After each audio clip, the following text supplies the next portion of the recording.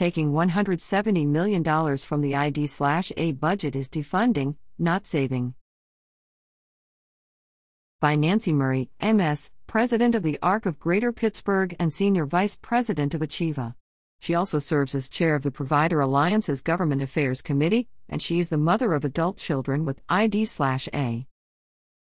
The PA House has passed a budget that includes a $170 million cut to intellectual disability/autism, ID/A, services. Unfortunately, many in the legislature see this as a savings because the amount being cut equals the amount not spent in the previous fiscal year.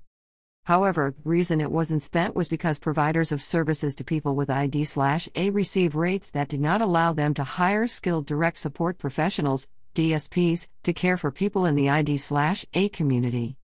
What we need is for that $170 million to be kept in the budget and allocated to the fee schedule rates for DSPs. That would be a win-win for tens of thousands of Pennsylvanians who have ID/A, their families, and the DSPs who support them.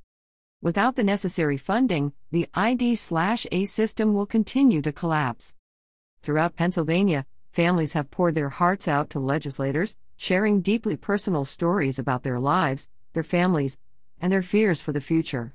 They live in a constant state of quiet desperation, as moms, dads, siblings, and grandparents provide care well into their 80s, supporting adult children with ID/A. More than 5,600 families are in the emergency need category. This means that the state is fully aware of their desperation and crisis, yet there is no guarantee that the necessary services will be provided. The state has failed to meet the requests for services from thousands of individuals with intellectual disabilities and autism due to the broken and collapsing system that has been highlighted in the media and at the Capitol for the last several years. All these families ask is to know that their loved ones will receive the essential life-sustaining services that they have been found eligible to receive by the Office of Developmental Programs. The General Assembly has the power to rectify this crisis. The ID/A community has already endured enough suffering. It is time to step up, listen to the cries of families, and take immediate action to restore funding for ID/A programs.